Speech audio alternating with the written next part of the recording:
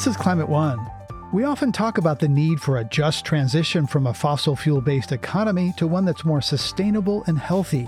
That also means supporting poorer countries as they decarbonize, develop new industries, and adapt. All these countries were colonies for hundreds of years, where labor and resources were extracted by design, not by accident. But it's not just a moral calculation. There are clear financial incentives for this shift. If we did transition the global economy in the way it needs to transition to low carbon, people friendly, nature positive, there is a $26 trillion additional gain to the economy and millions more jobs. And the reality is, we don't have a choice. In the long run, countries will not be able to grow if they do not address the climate, because the risk or the cost of climate will be so much higher. A global just transition, up next on Climate One.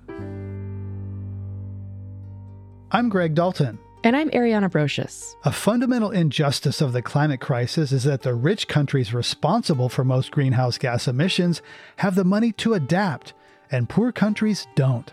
According to the United Nations Development Program, 54 countries, accounting for about half of the world's population, are carrying so much debt they can't pay for climate adaptation and mitigation on their own. And most of these same countries are in the most climate-vulnerable parts of the world, which sets them up for expensive and compounding disasters. That means those in the developing world will likely need help from wealthy nations, which cause this situation, to transition to a clean energy economy. This is a thorny issue with complicated interactions between finance and international aid, economic growth and national interests, resource development, and economic justice. It's complicated. So I invited an expert to help unpack all this. Ani Dasgupta is president and CEO of the World Resources Institute. He has experience ranging from nonprofits in India to the World Bank. New analysis from the International Energy Agency shows that the richest 1% of people in the world emit 1,000 times more CO2 than the poorest 1%.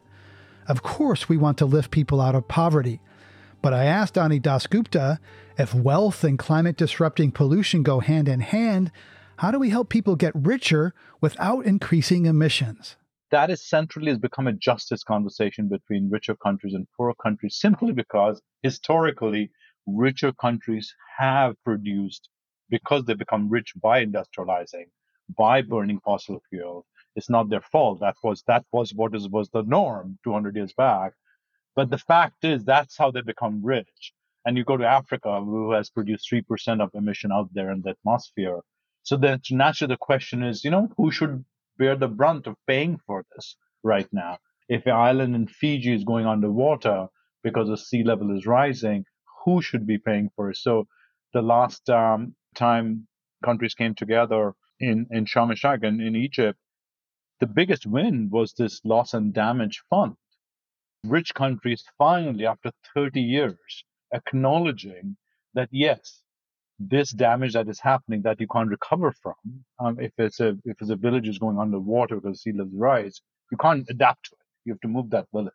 That cost that they said, yes, we agree and we should pay for it. I mean, that's just the beginning. The fund is not there, but agreement to it is a very important part. And that's true inside a country. When climate-related impacts take place, it's the poor who suffer. If there's a land you can't grow crop on, it's the poorest farmer who suffer. Or if there's no water, it's not the richest who suffer because they can afford the rising costs. It's the poor who suffer most. I personally think the good news is vast evidence shows that it is possible to grow our economy and take care of climate on agriculture, on energy, on transportation. And not only that in the long run, countries will not be able to grow if they do not address the climate, because the risk or the cost of climate will be so much higher that you won't be able to grow anymore. Research we have done shows if we did transition the global economy in the way it needs to transition to low carbon, people friendly, nature positive, there is a $26 trillion additional gain to the economy and millions more jobs. That is what the evidence is showing. But how does it happen in every country is something we need to all figure out one by one. In every country, transition will be different. Right, and the U.S. has shown the U.S. emissions have gone down while the economy has gone up. So it has decoupled emissions from growth. So that's possible in a rich country. The question is, how We does actually showed 37 countries, Greg, in our evidence that actually has bifurcated growth and carbon emission. And some of these countries were not the richest. right? But there seems to be underlying this conversation that kind of richer countries are rich because somehow they've got some things that they, I don't know, do better. Most Americans don't have a passport. Very few travel outside the United States. So it's hard to develop empathy for people you've never seen. So, how do we get to a place where there's more humanization and empathy of this conversation? You told me that you interviewed Wanjira Maathai, who's our head of our Africa program and a leader on her own right. And she said this is the gap here is a gap of empathy between countries, between people. The climate or the atmosphere doesn't respect any national boundaries. It is across the world. And we cannot solve the problem without us coming together. A very good example of that, Greg, is that we all talk about climate change, and quickly it becomes a discussion of energy, how we need to use different energy, how we need to move away from fossil fuel. All that is true. But at the same time, there are 740 million people in the world who don't have energy access. So for them, the question is not whether it's fossil fuel or not. The question is whether they have electricity in their home or not. Um, so so that is a very different problem than if you have a big car and you need an electric car. It's a very vastly different definition of the problem. And that is exactly why we need to have a global solution, because some countries, actually the energy demand is going up and we need to support them so they can actually get out of poverty, produce energy so they don't burn fossil fuel in their homes and kitchen, which causes the biggest amount of health issues for children and women. And they actually have alternate source of energy to cook, which is a basic thing. There's a vast amount of population that doesn't have access to that. Only point I'm making, Greg, is that the problem of transition looks very different from different countries. And I think empathy is absolutely needed. But I also must tell you that I'm actually quite encouraged how the current administration and the Congress pushed together three of the most ambitious climate related policies ever in any country, especially in the United States: the infrastructure bill, the Inflation Reduction Act, and the CHIPS bill. But what is very interesting to me that they frame that transition as an economic transition. The word climate doesn't come up in any of the three bills. They're about shifting the economy, creating jobs, focusing on Justice 40, which is what they've said. And I think that is the story in any country, that how do we transition our economy to a more competitive economy in the world.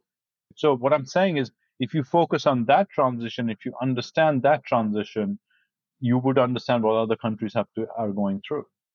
And that's what the group of 20 is the world's 20th largest economies are working on that. They pledged to give Indonesia $20 billion to help retire coal plants early. This was seen as a huge breakthrough in funding a just transition. Yet Indonesia, the fourth most populous in the world, is still building new coal plants. You recently returned from Indonesia. What struck you personally there about a just transition?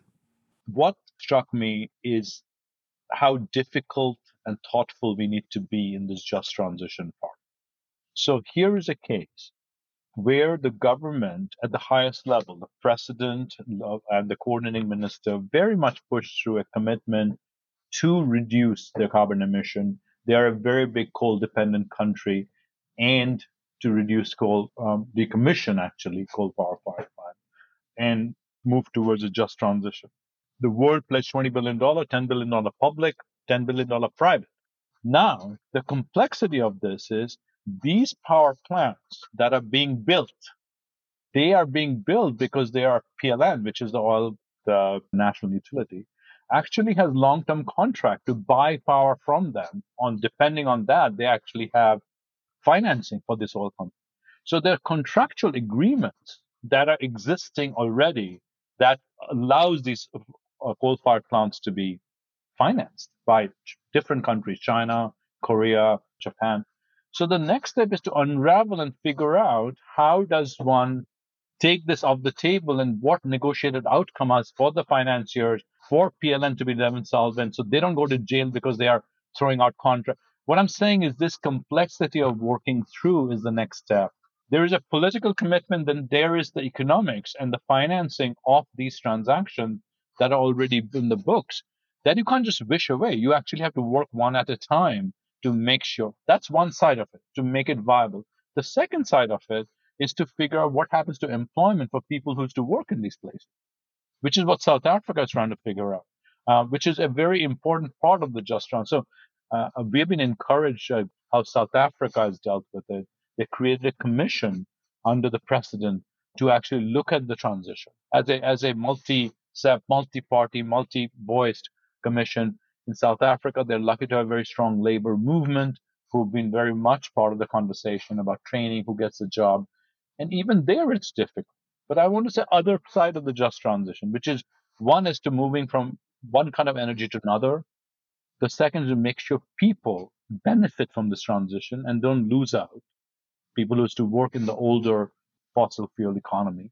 And the third side is that we also make sure the nature positive part is part of the story. It's not just energy. And Indonesia has been phenomenal in the last 6 years in reducing deforestation, that they will be net sink by 2030, which is a very important and significant. They're not just focusing on the just energy transition, but also focusing on the nature part. I do think, Greg, they need to do a lot more on the transition of employment part, which will come next as these different plants get decommissioned. So that's really helpful. Flipping off a coal plant's not so easy because there's lots of contracts and funding intertwined with them in Indonesia. The same is true in the United States as well. Absolutely. Jobs are a key part of that. And then financing. We talked about Indonesia, South Africa. A lot of the just transition there is actually as debt rather than just actual grants. And so the question comes up about how to help these countries without increasing the national debt, which in international development, that's been a big real problem, right? Loading up developing countries with crushing debt. So you've talked about the need $5 trillion to between what's spent and what's needed to make this energy transition. Where will it come from? And will it all come from debt? So just on the $5 trillion, the $5 trillion is how much money we would need for the transition by 2030. And it is one of these numbers come from IEA, which is just the energy transition. Remember, it's not just the energy we need to transition. We need to transition agriculture, transportation, cement, steel, all the sectors. The more conservative number has come from the World Bank, which is about $1 trillion per year now. For your audience to give a sense of how large these numbers are compared to what the current transfers are right now from the richer countries to the poor countries to public and private sector, it's about $500 to $600 billion total if you add them up. So there is a magnitude of $500 billion gap right now, and it's going to increase exponentially as we go. So the question is, where will that money come from? I don't want to simplify this answer, but the simple answer, because it's a complicated answer right now, public sector plays a big role in it, public finance, domestic public finance. But if you look at the global finance, Greg, the only place this amount of money can come from is actually a massive infusion of private capital into the transition, because there's not enough public capital. If you add up the development banks like the World Bank and the Asian Development, there's not enough capital there. They can be very instrumental and catalytic in helping private sector move, but we need private capital flow in global south for the transition, which is not really happening at scale we need.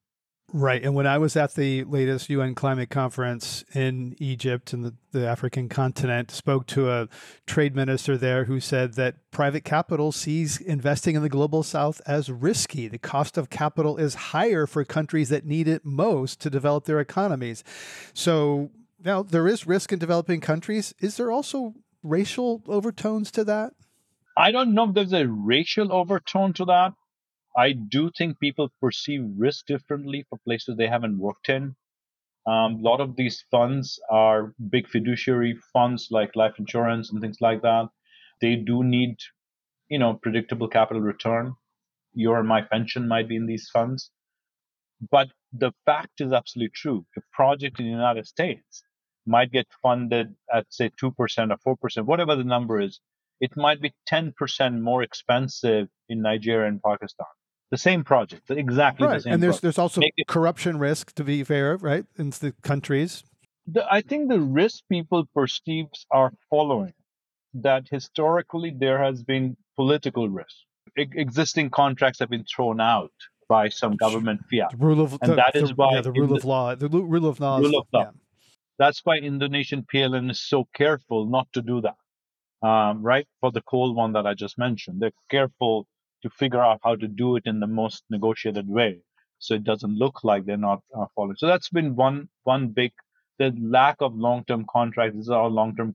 There are other kind of foreign exchange risks of policy, but I do think it is possible. Places like World Bank and others, and IFC, the International Finance Corporation, which is an arm of the World Bank that focuses on private capital, can do things to decrease the risk or resume the risk of this political risk or the risk policy risk that this thing.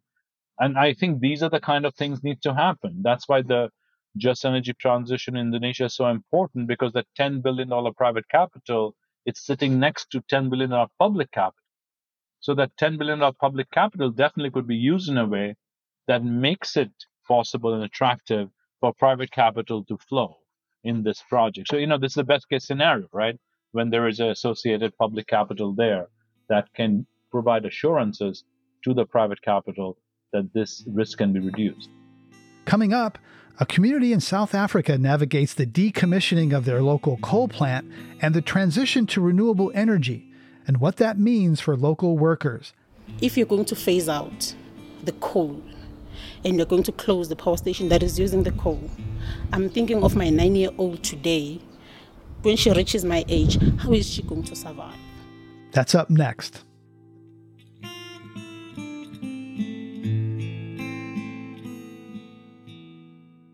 Hi, Climate One listeners. We're working on an upcoming show about climate migration and want to know if you've moved within the U.S. for climate reasons. Maybe to a new place with a better climate outlook. Or maybe you're concerned about a move you made for other reasons, like family or a new job, that took you to a place with more climate risk. Call our listener voicemail line to leave us a message with your story, and we may use it in an upcoming episode. The phone number can be found on our website, climateone.org, on the Contact Us page. Thanks. We're talking about how to create a just global climate transition with Anik Dasgupta, President and CEO of the World Resources Institute. According to the International Energy Agency, the transition to a cleaner economy will create 14 million jobs by 2030. At the same time, 5 million fossil fuel workers could lose their jobs. That's a net gain of 9 million jobs, but that's still 5 million people out of work. And these new jobs may not be in the same region and will require new skills. This is the crux of the just transition issue: employment, and where it is, and whose employment is it. The transition can replace the job, in theory. That's the bottom line. But the biggest issue is, where are these jobs? Because these jobs are not exactly where coal plants were or natural gas plants were, because there is a logic to where you can build wind energy and solar energy. There is a particular map, and that's where it is. So the labor mobility is a very big issue of justice. And I must say, I feel, and we all feel, that we have not focused enough on the specificity of employment. We say, 900 jobs, 800,000 jobs, but we need to focus on which jobs are changing, which jobs can be changed, and who needs training, where should it be located. This is something that's happening in states now here, not all. We want to see more happening in South Africa, but not enough granularity is not there in place. I also want to see, Greg, that these big oil and natural gas companies in the world, United States, for example, actually right now have the most spendable capital in this business, much more than the governments have, and the most trained personnel. So if these companies actually shifted, they actually bring capital and personnel that you absolutely need for this transition with them. So for me, it'll be good to see when will these companies, they're not yet in the path to transition, but when they are, that will be a very positive shift for all of us. Right. In fact, they're actually going the other direction. BP has backed off its climate commitments, et cetera. So they're spending capital where they get the most returns. You know, a WRI podcast on the just transition in India looked at what happened to the local community when some seemingly underused land was transformed into the world's third largest solar energy plant. Sounds really good, although the landowners got money, but the local agricultural laborers lost out. That land was no longer available to be farmed. What does that say to you about how clean energy can widen wealth gaps? And as you kind of alluded to earlier, the poor often get screwed either way.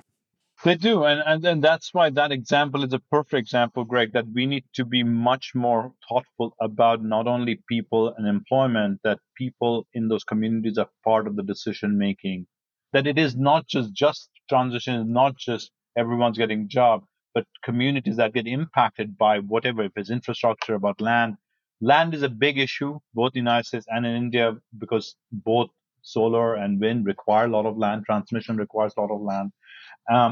And a deeper understanding of who's getting impacted. So, an example, very similar example in South Africa, which is a well-meaning, the first decommissioning of a 60-year-old coal plant took place recently, where they did the analysis. They said no one will lose jobs, and they said they will get trained, all those good right things. But it turned out the community turned and basically said this is not good enough. If you're giving a package, that doesn't mean people are not losing jobs. And also, they said this is all about formal employees of the company. There's a huge amount of contract or day laborers in this that got nothing about it. So I just want to point out you're absolutely right. We need to understand the complexity of who is getting impacted and who is part of the ecosystem, not only directly employed by the coal plant, who is dependent on the coal plant, for example. And that is a bigger ask than just training of employees that actually you're employing right now.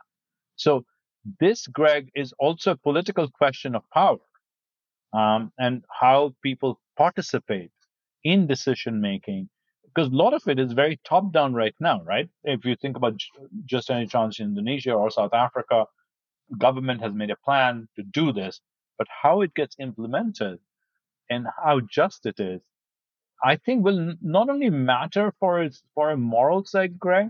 I actually think you won't be able to implement these if people do not see benefit out of it, because they won't elect the government who is pro these things next time.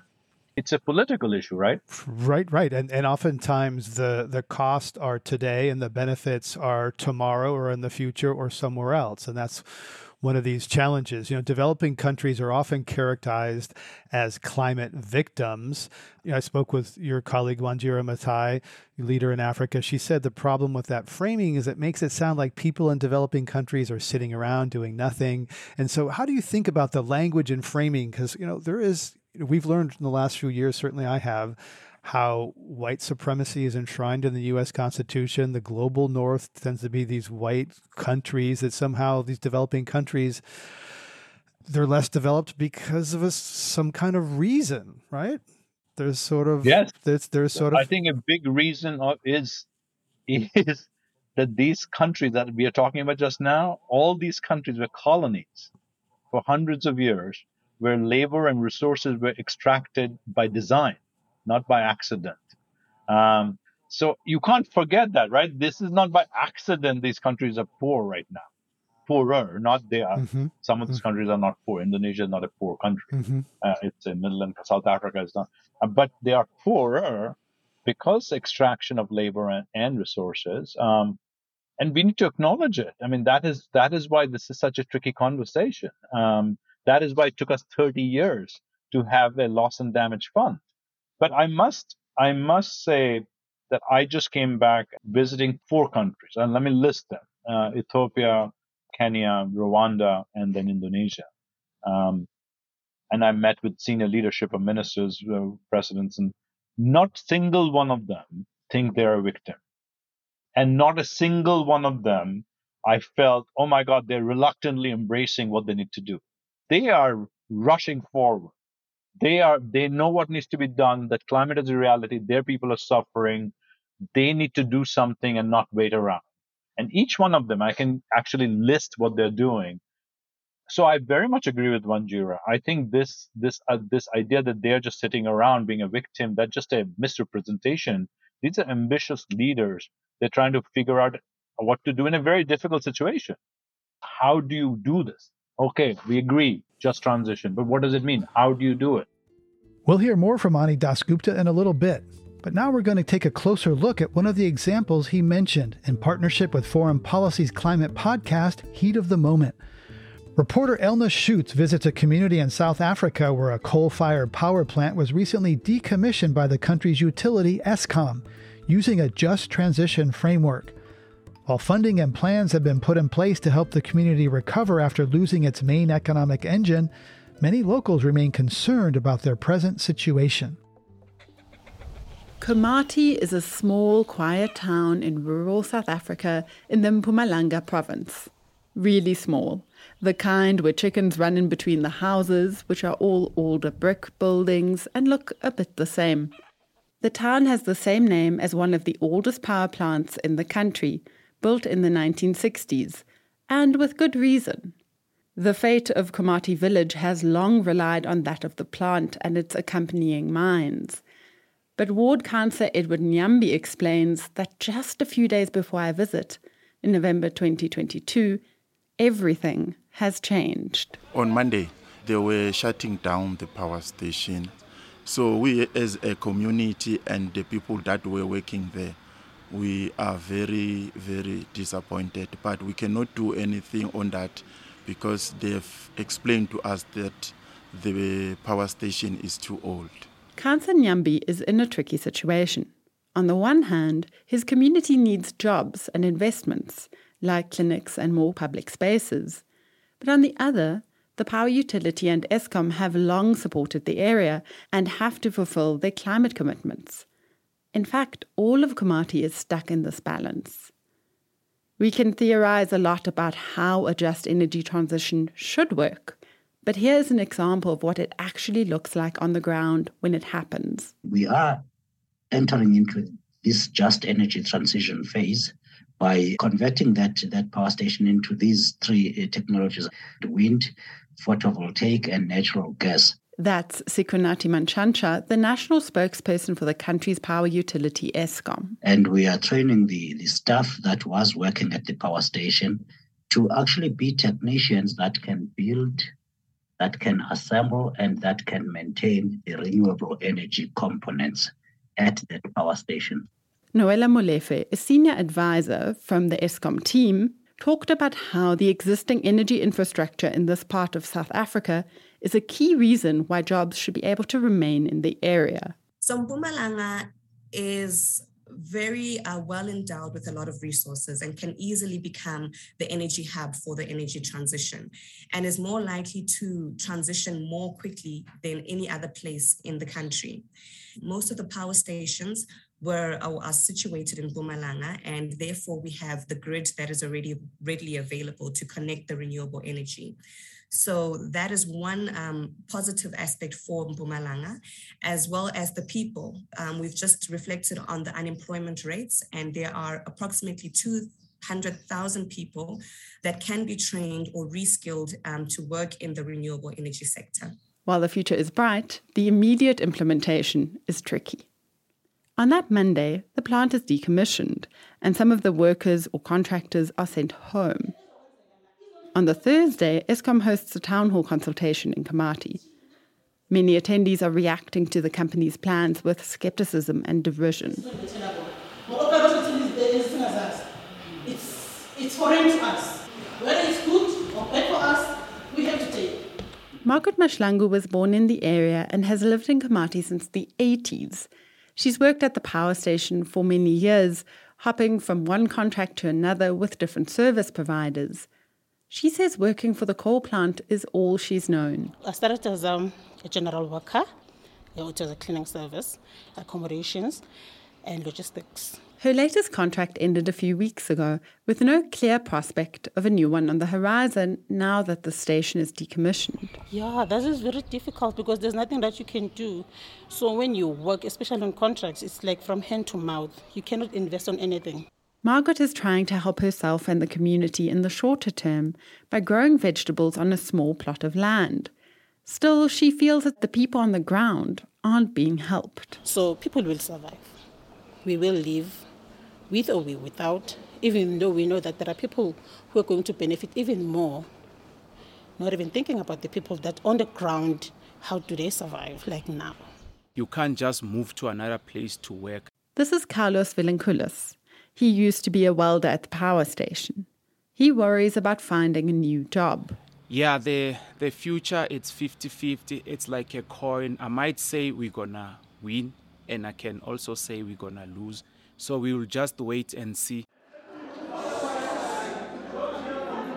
There are a lot of questions swirling around tonight, and the answers offered by the Eskom representatives seem to be doing little to assuage the concerns in the room. What did we miss? While the consultants and power utility representatives are clearly trying to come up with solutions in a difficult situation, for the community members suddenly sitting without jobs, the future is scary. Here's Margaret again. If you're going to phase out the coal and you're going to close the power station that is using the coal, I'm thinking of my 9-year-old today that in my age, when she reaches my age, how is she going to survive? Margaret is glad there are consultations happening, but she feels they are somewhat lacking. They've consulted with the portion, a small portion of the community.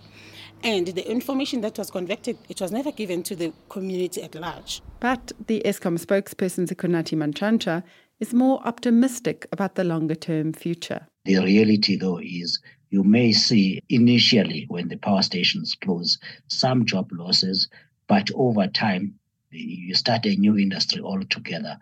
This will be a net job creator. There are estimated 300,000 jobs to be created out of renewables in those areas over the next 20 years, which is way more than you currently have in coal and can ever have.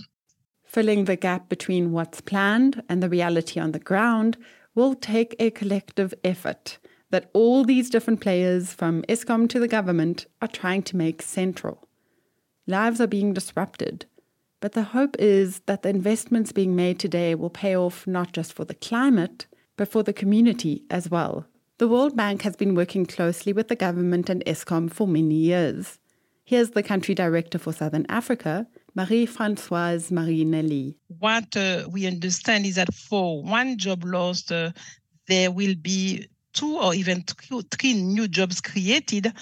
Unfortunately, the challenges are that the jobs may not be created in the same area where they will be lost. And secondly, the new job may not be able to occur at the same time.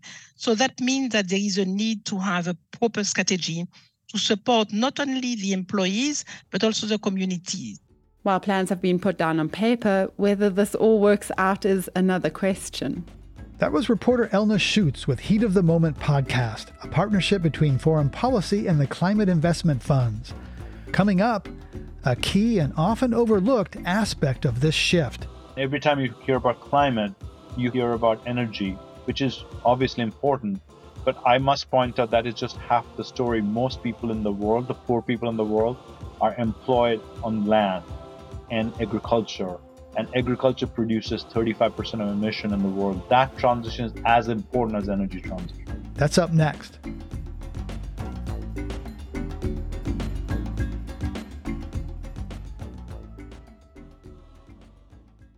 Hey, Climate One fans, we have some exciting news. We are now on Patreon. That means that you, as a subscriber, can get access to Climate One episodes free of ads interrupting your listening experience. For just $5 a month, your Patreon membership also gets you access to our Climate One Discord channel, where you can discuss the episode with other Climate One fans and begin to build your own climate community. Best of all, your support makes future Climate One episodes possible. Join us today at patreon.com/climateone. we're exploring the idea of a global and just transition, helped by our friends at the podcast Heat of the Moment, a partnership between Foreign Policy and the Climate Investment Funds. Now we head to Bolivia, where Amy Booth reports on the country's nascent lithium mining and EV industries. I'm in Cochabamba in central Bolivia. This is a beautiful city where the avenues and squares are lined with immense palm trees and intense purple bougainvillea flowers spill over the walls of the houses.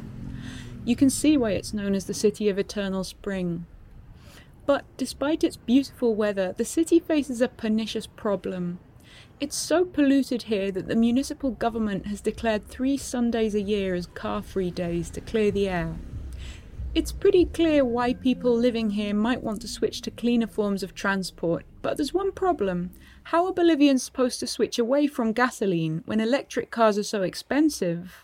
Even the cheaper Tesla models tend to cost at least $40,000. That's more than 10 times what the average Bolivian earns in a year. Then, a local businessman had an idea. Maybe the solution to Cochabamba's pollution problem didn't involve Teslas. What if there was a company that made electric cars right here in Bolivia? In América Latina, el tráfico es bastante... In Latin America, the traffic is pretty slow. For example, the average in Mexico City is 13 kilometers per hour. In Lima, it's 12 kilometers per hour. We don't need a car as fast as a Tesla. We need something that moves well in cities and is cheap at the same time. That's Jose Carlos Marquez, the founder and CEO of Quantum Motors, Bolivia's first car company. They came to market in 2019 and all their vehicles are electric. On a sunny weekday morning, Adriana, a Quantum employee who also owns one of the cars, drives me to the factory. The engine sounds less like a traditional car and more like some kind of spaceship. There's a driver's seat and room for 1 or 2 people in the back or a large load of shopping. It's a modest vehicle, there's no trunk, and some models struggle with hills. But for people who live in the city, it's a practical option to get to work or the market. Depending on the model, they cost between $6,000 and $8,000 new. It's still a lot of money for most Bolivians, but it's a lot cheaper than a Tesla. The factory is in a big warehouse out in the western suburbs. Near the door, teams of engineers are wiring in bright yellow and black battery packs, while further back, others hammer parts into place and spray paint the doors. In a corner, sparks fly like fireworks as the mechanic cuts pieces with an angle grinder. After a quick look around, I sat down for a chat with Eunice Muñoz, an industrial engineer at Quantum's factory. Well, right now, what we are offering is a range of 50 kilometers with a maximum speed of 50 kilometers per hour. But we are making progress already. You could say that with the new 105 amp lithium batteries we have, we are managing a range of nearly 80 kilometers and a better speed. Muñoz just mentioned something crucial: lithium. Bolivia is home to the world's largest lithium deposits. Together with northern Argentina and Chile, it forms South America's so-called lithium triangle, a region that contains around 50 million tons of lithium resources, according to the US Geological Survey. Just under half of it, around 21 million tons, is in Bolivia, the largest known lithium deposits in the world. That's more than 4 times as much as China's reserves. A car battery requires around 8 kilos of lithium, depending on the model. The lithium is mostly around the Salar de Uyuni, the world's largest salt flat. Unlike metals such as tin and silver, it doesn't come from a mine, but rather is extracted from the brine under the surface. The solution is pumped into giant evaporation pools so it can dry out and become concentrated. Then, the lithium is extracted via chemical treatment and filtration. But while Chile and Argentina have become major producers and exporters of lithium, in Bolivia, bringing it to market has proved more complicated. The Salar de Uyuni is in a remote part of southwestern Bolivia, where infrastructure is less developed than it is over the border in Chile. Many of the region's roads aren't paved, and there aren't many high-tension power lines either. The government is currently in the process of selecting a foreign company to partner with state lithium company Yacimientos de Litio Bolivianos, or YLB for short, to kickstart large-scale extraction and work on increasing yields. Despite these challenges, Bolivia has started to commercialize small quantities of lithium, including the production of lithium batteries. In mid-2022, Quantum began using nationally produced lithium batteries in its cars. This is José Carlos Márquez of Quantum Motors. Since Bolivia is the country with the largest reserves, we like that we are pioneers, and that at the same time we can think that we are not just going to be a raw material exporters, we're adding value, to the point that we already have a finished product. For Bolivia, Quantum is a tech sovereignty success story, showing that the country isn't limited to exporting raw materials, but are the communities nearest to Bolivia's lithium deposits seeing the benefits of what many hope is an incipient lithium boom. I travelled to the edges of the salt flats to find out. I'm on the main street of Rio Grande, about 600 kilometers from Bolivia's administrative capital of La Paz. Throughout the 80s and 90s, Rio Grande made a name for itself extracting first lime and then borax and ulexite, minerals with many industrial uses, from the deposits here just outside the village. But now there's a new gig in town. About 3 miles away, YLB has built its vast flagship lithium plant, the Planta Yipi. Some people thought that would be a turning point in the town's fortunes. Donny Ali is a lawyer and businessman who's also from Rio Grande.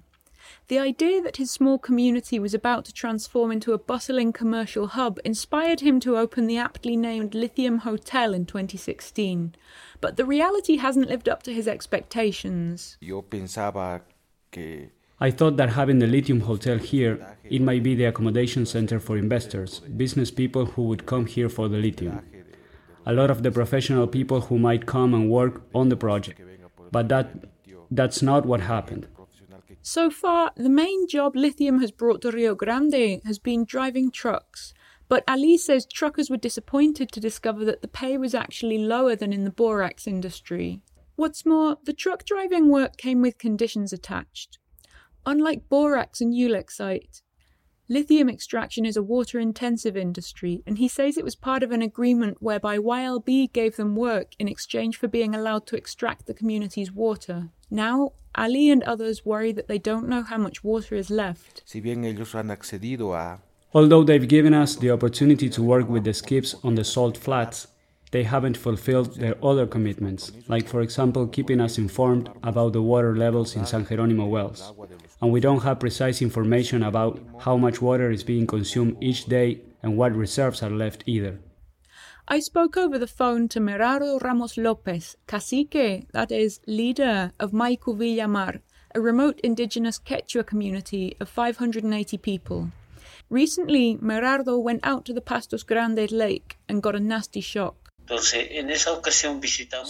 on that occasion we visited the lake and the Pasto Grande salt flats, and we found that YLB is currently exploring there. The lake is on his community's land, he said, and the community should have been offered prior consultation before works began. But even though he's the cacique, he didn't know about it. When he spoke to YLB officials, they told him they already had the environmental permits. Really? I'm angry. How is it possible? They are working without taking account of an indigenous community. Dr. Diego von Vacano, a political science professor at Texas A&M University, who has worked as an advisor on lithium policy to Bolivian President Luis Arce, agrees that YLB needs to do more to consult and include local communities in the area where it's extracting lithium, as well as cutting down on water consumption. But going forward, there are reasons to believe it could improve. I think the new technologies will not necessarily use water to the extent that they have been using in Chile, for example, with very bad effects on the environment. So I think if Bolivia, using the right technology, using less or almost no water eventually. He's referring here to direct lithium extraction. That's a new method of extracting lithium. It's a developing technology that's still being scaled up. But if they can get it to work in Bolivia, it would not only use far less fresh water, it would also be faster because it doesn't rely on waiting for water to evaporate from the ponds. In the 2000s, Bolivia largely nationalized its oil and gas industry and plowed the profits into social programs that helped to reduce poverty. Now, with gas reserves dwindling, the government's dream is that lithium could do the same. That was reporter Amy Booth from the podcast Heat of the Moment. Their whole season is focused on these questions surrounding a global and just transition. Check it out wherever you get your pods. I also talked about Bolivia's lithium resources with Ani Dasgupta of the World Resources Institute. We discussed the difficulties presented by mining, a historically dirty and dangerous business, even in pursuit of materials essential to a green economy. There could be a dirty deal, but there are ways, Greg, for countries like Bolivia, countries like Democratic Republic of Congo, which has a vast cobalt resource deposit that you need for electrification of cars. What should we be doing? We should be helping these countries to develop as safe a mining practice as possible, and not only that, as much of the value added. So what happened in cobalt in DRC? They get mined, and the whole often ore, by children. Yes, terrible labor practices. They actually get ore and shipped to another country to get processed. All the value-added jobs are not in DRC. So this is exactly what we should be helping these countries, so that they actually have a resource now, that they have developed a practice that does not include children. And we know what safe mining practices look like, and how we can help these countries to develop an industry that is low carbon, that creates a value-added job. Because these countries, we have to recognize Democratic Republic of Congo, for example, because it's close to my heart, because I've met with a lot of people. I was in Rwanda, they all came, is a country that is at, I think, $550 per capita income, right? And a huge colonial legacy there from King Leopold. Terrible, terrible. Right? So that country, if you think about it, absolutely needs growth, economic growth, employment, livelihood increases of its people so that income rises. That is a political leadership. That is their primary occupation, to make sure a country that actually can grow. So we need to not just talk about decarbonization. We should be talking about what does this modern industrialization look like at this moment for this country? What would create employment? What will be green, nature positive, that can protect the absolute treasure of tropical forests that the Congo has. The Congo Basin has a lot of it is in DRC. So what's an example of a model that is a just transition? Where's a case study that you say this country or this locality got it right? What's the shining model? I don't think there's a country that then in the global south I can say. I do think there are examples of what could it look like. I'll give you one very specific example that's very fresh in my mind. Vast amount, 60% of Africa's land is degraded. So it's a huge potential and a massive amount of people, more than 60% people, are dependent on land for their employment. So you can imagine, if you make the land productive, it's a huge impact for us. So one of the programs that we are doing with the African Union is how to restore this land. So that would seem like a good thing to do. I met an entrepreneur, very small entrepreneur, 3-women firm that it seems could not raise any money, but got a small amount of money from this project that we're doing, not much more, like 100,000 or something. And what they do is they buy macadamia nuts from farmers, process them, open, and sell macadamia nuts to the world as a commodity. So that's what they do. And by doing this with farmers, they are able to restore land, because provide healthy growth of macadamia trees, which is, once you grow them, it's a supporting farmers to learn how to do them and take care of macadamia trees. They have now 7,000 farmers they are supporting. This small firm of 3 people, and their ambition is to support 180,000 farmers like that. This is an example for me, Greg, where you're creating an economic opportunity to 7,000 farmers, doing it sustainably, providing income, creating new business that has its own cycle, own virtuous cycle of growth. Because, as I said, these 3 women have an ambition plan to grow. They just raised $1 million in private capital. These are the kind of things we need to be seeing across the world, that we actually have a plan of economic development, so people have an option Otherwise, people will be dependent on of destroying the forest they have because there's no other opportunity for them. And that's a very visceral example for me when I met this team or this firm, that what needs to happen, but one small unit at a time. There's not one silver bullet. You do this and it's done.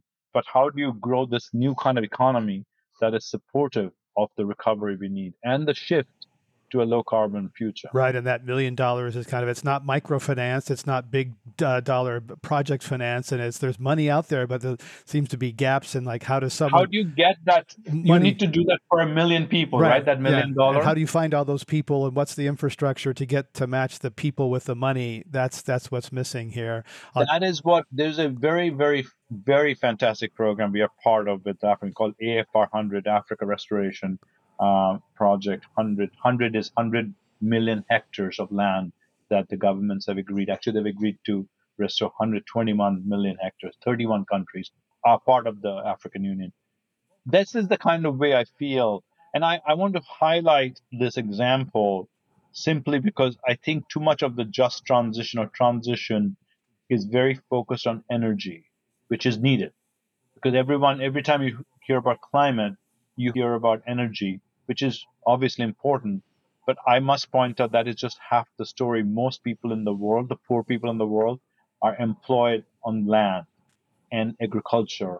And agriculture produces 35% of emission in the world. That transition is as important as energy transition. Right. And more connected to livelihoods than energy transition. Personally, I'm worried that the underlying problems of human greed and capitalism itself are such that tinkering with the financial rules are not going to be enough. What's your take on capitalism, and can we solve this energy transition and this equity transition within the structure that we have?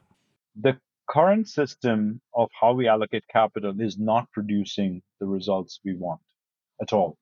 Because actually, if you look at every country in the world, including the United States, the division between rich and poor actually increasing. Our societies are becoming more unequal as we go forward.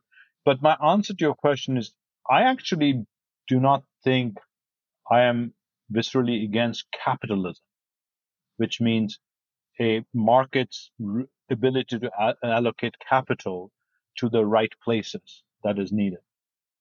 It's that our capitalism is not valuing the right things. It is only valuing profit of a particular kind while we are extracting from labor and from nature at free cost. So if we had a capitalism that actually valued what the atmosphere we're destroying or the pristine tropical forest we're destroying to produce soybean in Brazil, or labor we're extracting without paying for it, we need that capitalism. Yeah, the capitalism that values the pollination that bees do for us that helps our food, without which we couldn't have our food, right? Or biodiversity, that is critical. So World Economic Forum published a report, I think 2 years back, saying out of the $80 trillion that is a global economy, $44 trillion dependent on nature providing the services providing. Think about that for a second. More than half of the capital of the world is dependent, yet our system that we have doesn't penalize or reward you for taking care of nature or destroying it. It's just ambivalent. So my answer to your question, Greg, yes, it is not, we don't have a system right now that actually allows us to produce a world that will be sustainable. And all of us, all 7.5 billion people, will be equal parts of it. It's just extracting one part to reward another part, both of people and of nature. And we have to have a system that doesn't do that. You have a book coming out in the fall called The New Global Possible, 7 Reasons to be Optimistic About the Planet. What's your personal number one? My personal number one, that's why it's called 7, Greg. I'm asking you to pick your favorite child. My favorite child is our ability. If you look, the book is about looking backwards and seeing the mountains we have climbed, that things we have done to get us here. We don't realize it. We take it for granted that the UNFCCC exists, or we can actually count carbon. And So the book is about that we actually have done difficult things as a society, as a human race. We need to do more difficult things. My optimism about the book is about coming together and solving problems. So my biggest, can I get two? Sure. Okay. My biggest is our ability as a world to come together to solve problems. Everyone, when Ukraine war took place, every article in the world said how the world is going to fragment and we will have regionalism. Remember China and Saudi Arabia buying oil, selling oil and not in dollars and all this. However, by the end of the year, in December, the world came together in Montreal for the biodiversity conference. Every country actually came together and signed up to an ambitious outcome that we didn't expect. It was even more ambitious than we expected of 30. The fact that in a year, that was a really difficult year of distress, war, inflation, that countries could come together and see the higher good, the bigger beyond us that the world needs. It gives me hope that we can come together. Ani Dasgupta is President and CEO of the World Resources Institute. Thank you so much for sharing your insights and your travels with us. Thank you, Greg. Thank you for having me. On this Climate One, we've been talking about the complexities of a global transition to a healthier and more equitable future. Climate One's empowering conversations connect all aspects of the climate emergency. Talking about climate can be difficult, sometimes awkward, and it's critical to address the transitions we need to make in all parts of society. Please help us get people talking more about climate by giving us a rating or review. You can do it right now on your device. You can also help by sending a link to this episode to a friend. By sharing, you can help people have their own deeper, meaningful climate conversations. Brad Marshland is our senior producer. Our managing director is Jenny Park. Our producers and audio editors are Ariana Brocious and Austin Colon. Megan Basilia is our production manager. Wency Shada is our development manager. Our theme music was composed by George Young. Gloria Duffy is CEO of the Commonwealth Club of California, the nonprofit and nonpartisan forum where our program originates. I'm Greg Dalton.